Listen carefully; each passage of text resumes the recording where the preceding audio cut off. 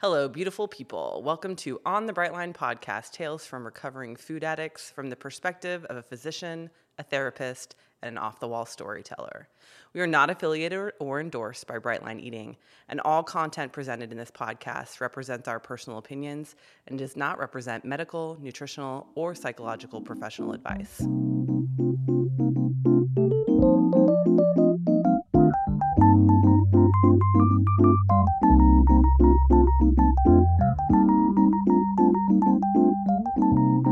Well, hello, and welcome to another episode of On the Bright Line podcast, and again, via Zoom.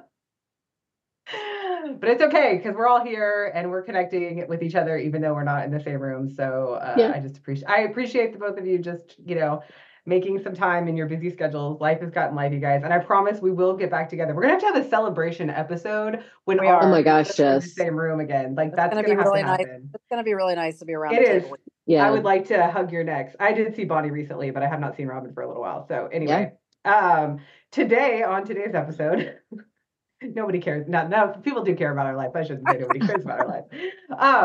On today's episode, we're going to talk about cognitive behavioral therapy. And I think that the thing that, I'm going to add to this is that the importance I think I place on mental health and, therapy as a tool to healing in general, and that we all have life traumas, and some are big T traumas and some are little T traumas, right? That's a therapyism right there. And I personally have been in therapy before in my life. I'm not currently seeing a therapist, but that, I probably should be. Let's be honest. No, but I think that I think it's vital. I think it's a really good idea for people who can afford it, that are in a situation that can do it, to be with a therapist.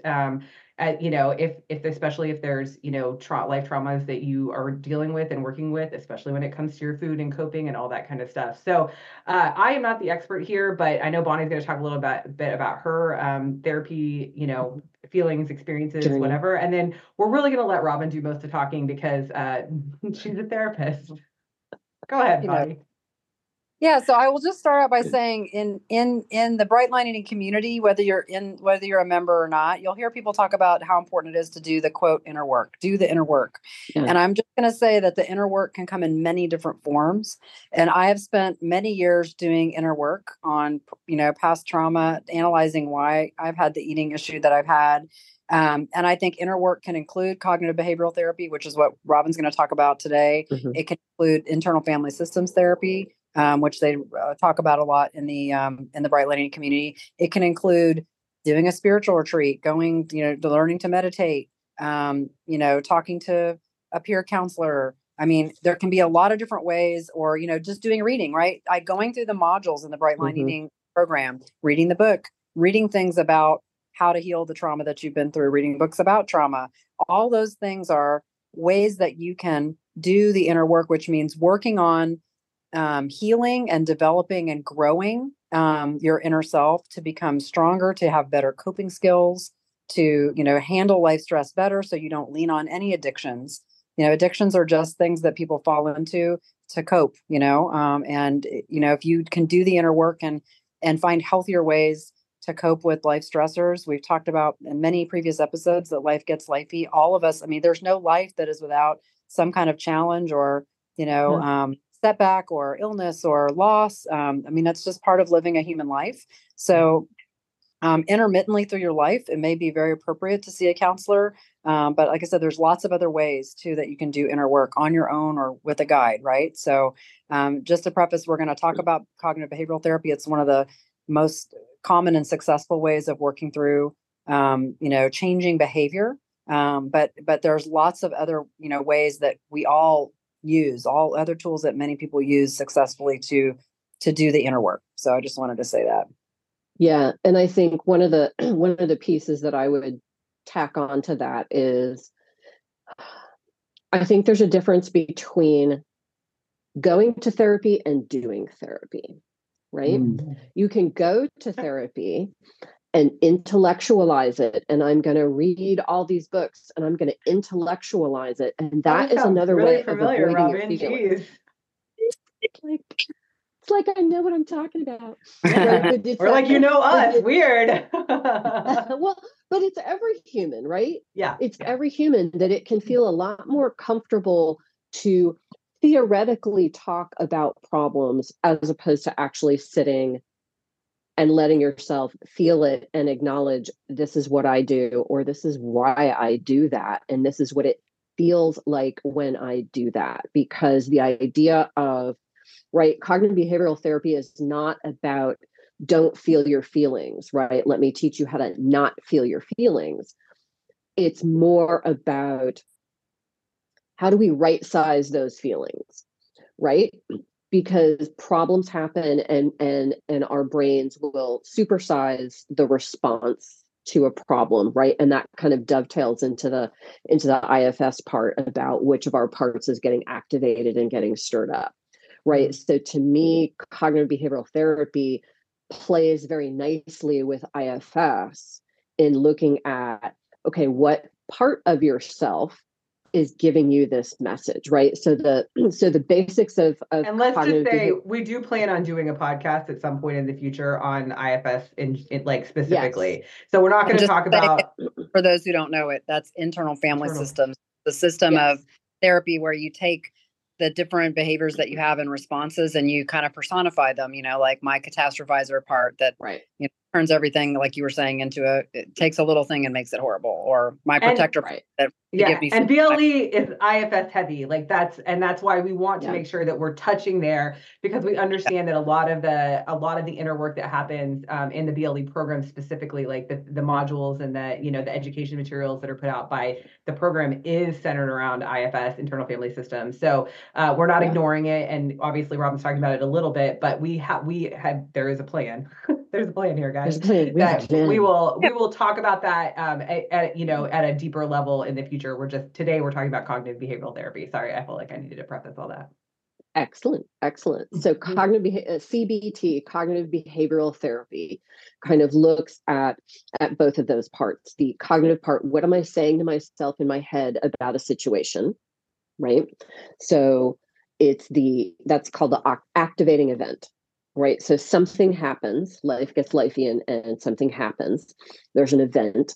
The cognitive piece is, what am I saying to myself in my head, right? A lot of times I'll ask clients, what does it sound like in there, right? What's rolling around in there that we need to pull out?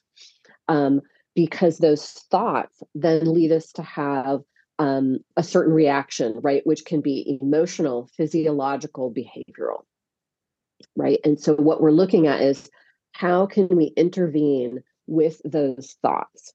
Right. So cognitive behavioral therapy was invented primarily by Dr. Aaron Beck in kind of the 1960s. And his daughter has actually really added a lot onto that. So we've got the activating. So they talk about the ABC model. A is the activating event. B is the belief about that event, which we call ANTS, ANTS, automatic negative thoughts. Oh, okay. I was like, ants. What? Ants, Got it. Right? Got it. Called ants, right? And ants are we love an acronym here. Let me tell you. I love a little acronym, right? So ants are usually big thoughts with big emotions related to them. And they're usually fast. A lot of people will say, I don't even know what it sounds like in here. It just happens so fast.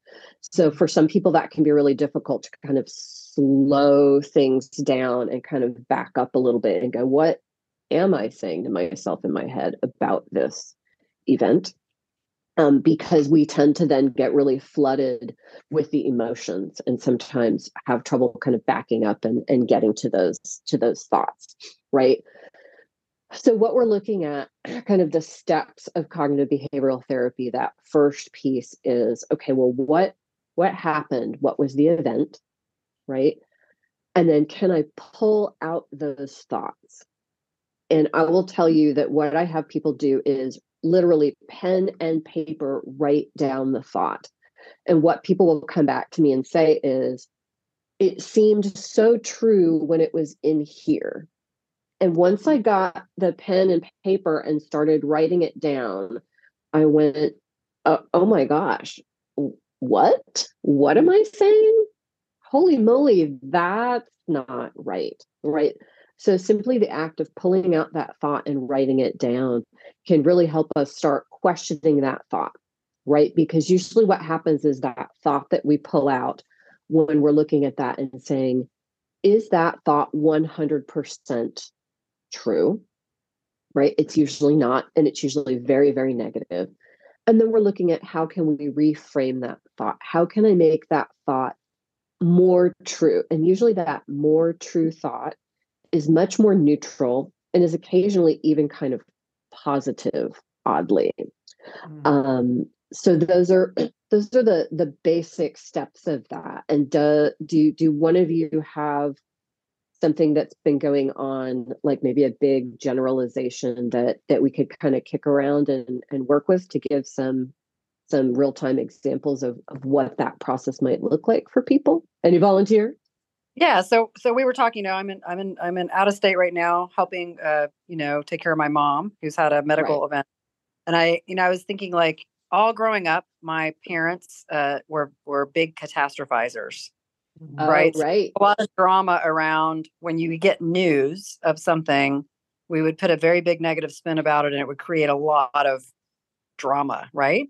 And so that used to be my natural tendency. And that is something through inner work that I've really worked on. Like, when I get bad news, what is the story I tell myself? Right. And then what am I? And that's a cognitive distortion, right? Right. So, and we'll talk a little bit more later about what some of the really common cognitive distortions are. You get the call from the hospital, your mom's in the hospital. And the first thought in the old way of thinking for me was, she's gonna die. It's gonna be this. All these things are gonna happen. The world's gonna happen. I'm gonna have to go do this and that. And then when things play out, I mean, every now and then there really is something that happens like that, but almost always it is never as bad as you imagined, right? And so I try to, when I get news that seems upsetting now, or that something bad might happen to somebody.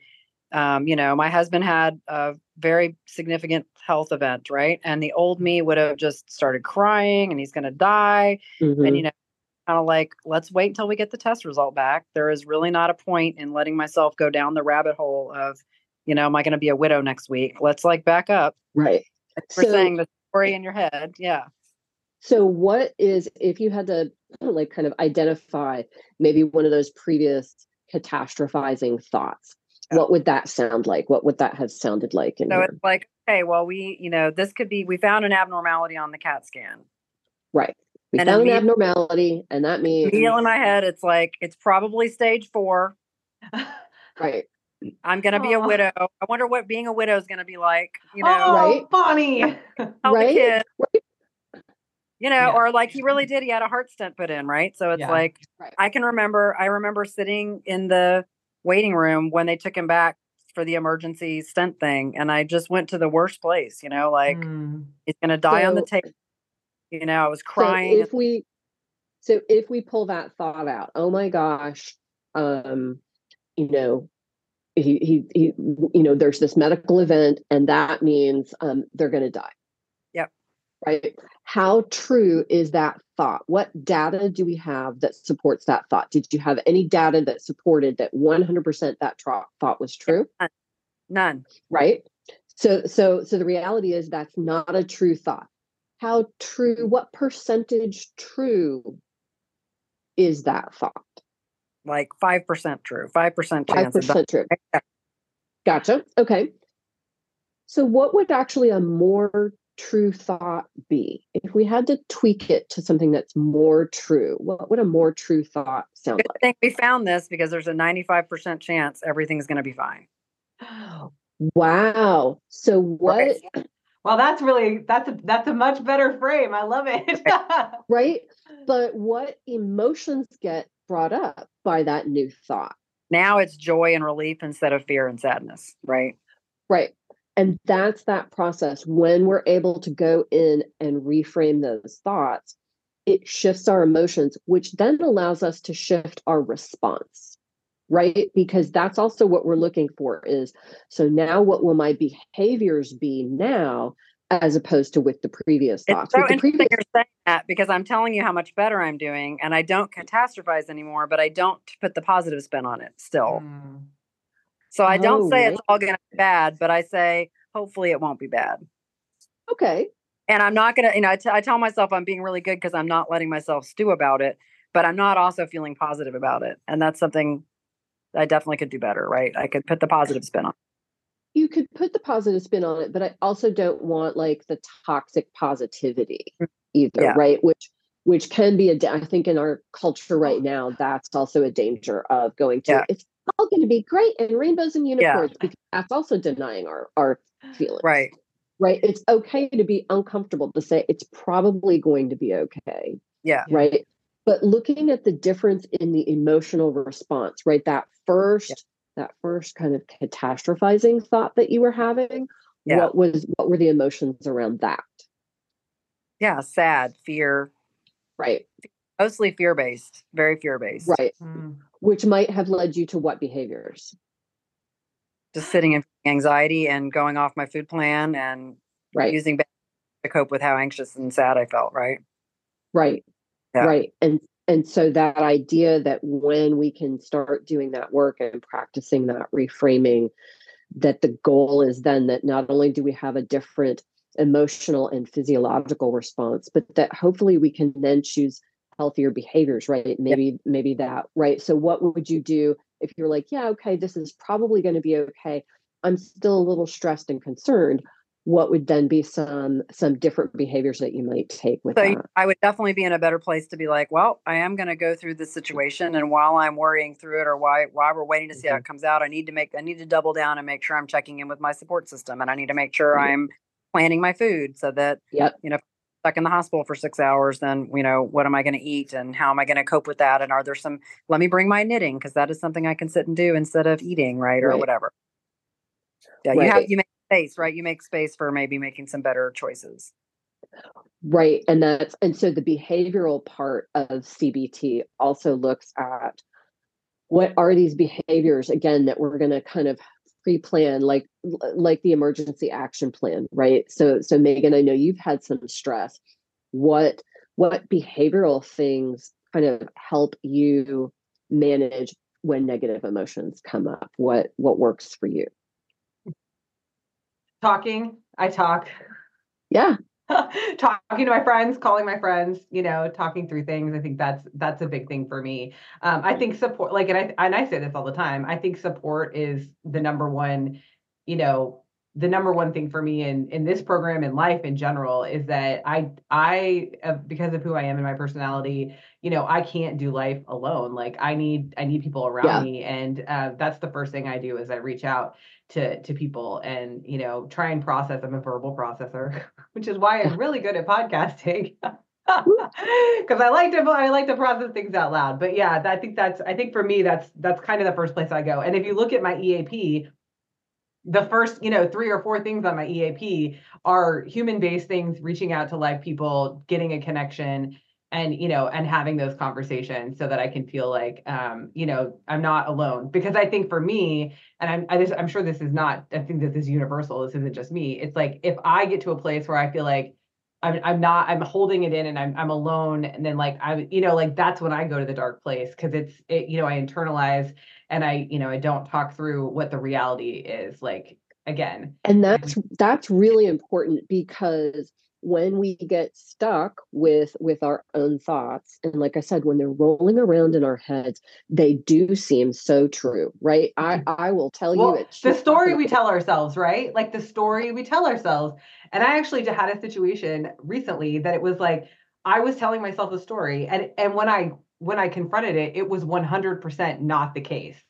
And it was like, and I'm like, I was telling myself a story about, and it's neither here nor there. It's not even like life shattering or altering. It was just one of those things that it was like, I had this story in my head about how this person was reacting to something. And when I had the conversation, it was like, no, that wasn't even a consideration what the story was. And I'm just like, and then so it's like, then why did I wait so long to have the conversation, right? Like, let's just have the conversation so that I don't tell a story and make up a version in my head, right? Right. But when we get stuck with those, right, they call them cognitive distortions. And on Instagram, I'll put up some, a list of kind of some of the really common cognitive Two Creeks distortions. Counseling on Instagram. Let's Two Creeks Counseling, right?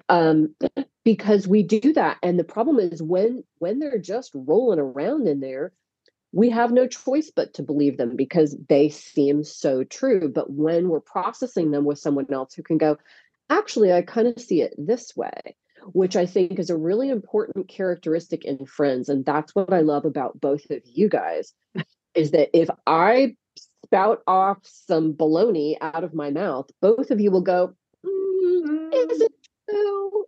Is that really the way it is? I think it's more this. And sometimes that's really annoying to have those people in your life. Let me just put that out there. I love you both, but sometimes I'm like, can you just like pretend the story that I want to tell myself is true? I was going to say, I think that's an important thing as a friend, like being a friend of your friends, and what you want in friends that are your friends is that if you have someone that is in the midst of catastrophizing something, if you have a friend that tends to go along with you with that, that is not the friend you want to call, right? Amen. For that, but they might be the best friend to go party with, but they might not be the best friend to be helping you in that situation. That if you have a friend that can call you out on it and say, well, hold your roll. Let's like, what's really happening? Do you really know that he's going to die? Or what do you really know? Right. And then that you do that for your friends when your friends are having a panic. Doesn't mean you definitely like acknowledge their anxiety and love them through it. Right. But you also help them go, well, wait a minute. Did the doctor say there's a 95% chance he's going to die? Well, no. Right. Okay. Well, what do you really know? What facts do we really know right now before we start going down that?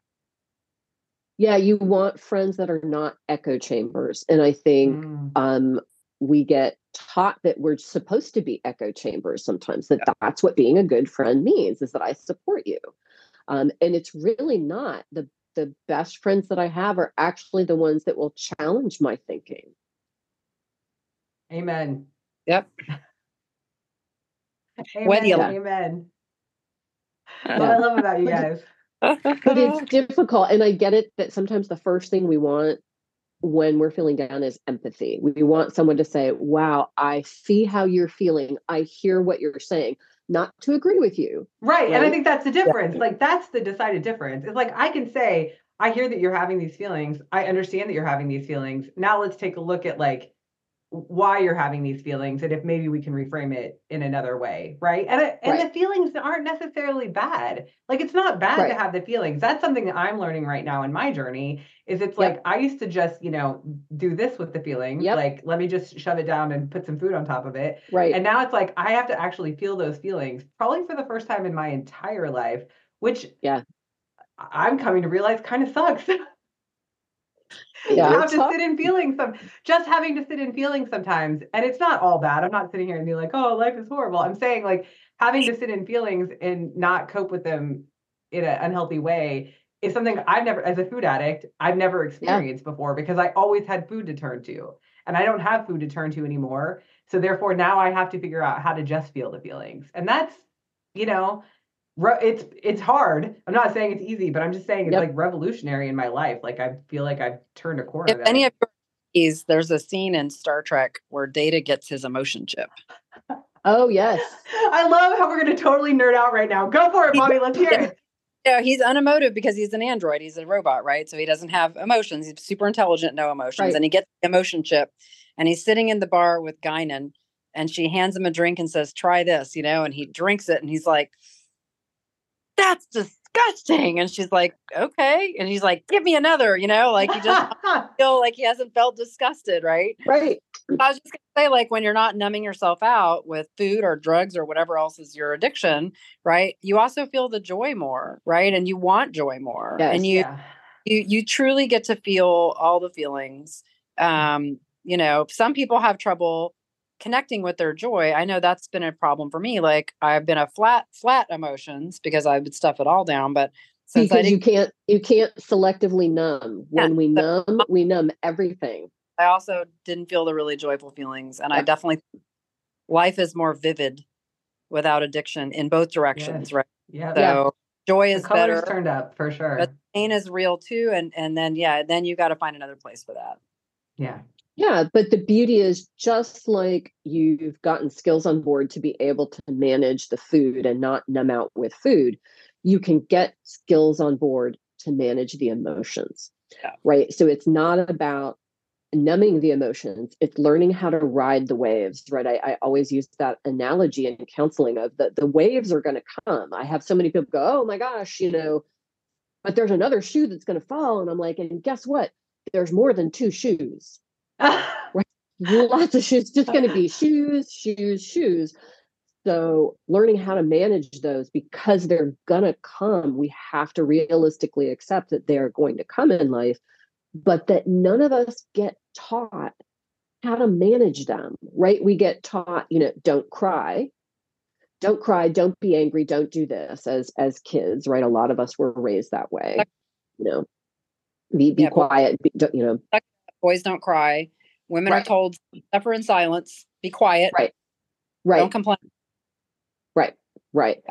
And none of us get taught, hey, here's how you can self-soothe, emotionally. Here's how you can soothe yourself emotionally. Here are some skills on board, right? Which is why so many people are getting into therapy and meditation and, all kinds of different forms of self-care.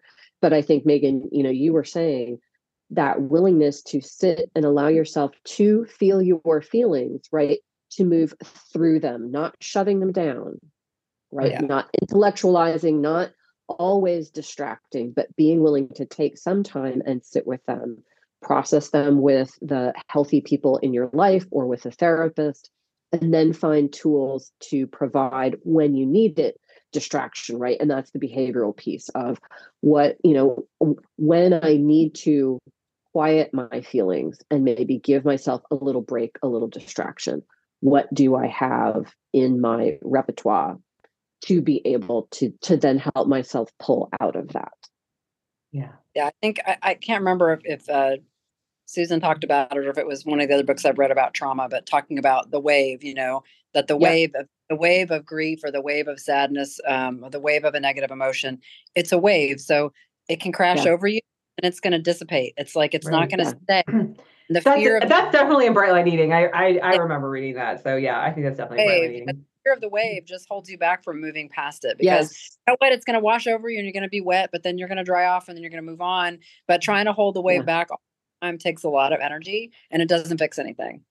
Right. Yeah. Well, and it's also, I was just going to say, and also like, feeling the feeling, what's the worst that's going to happen? Like, you're going to feel the feeling, right? Yeah. And then, you're going to be able to move through it. And I think I think, Robin, you have something to say. Please say it. I know I have so many people that will sit in session and hold back the emotions and say, I'm afraid that if I start crying, I'm never going to stop. And I have heard that so many times.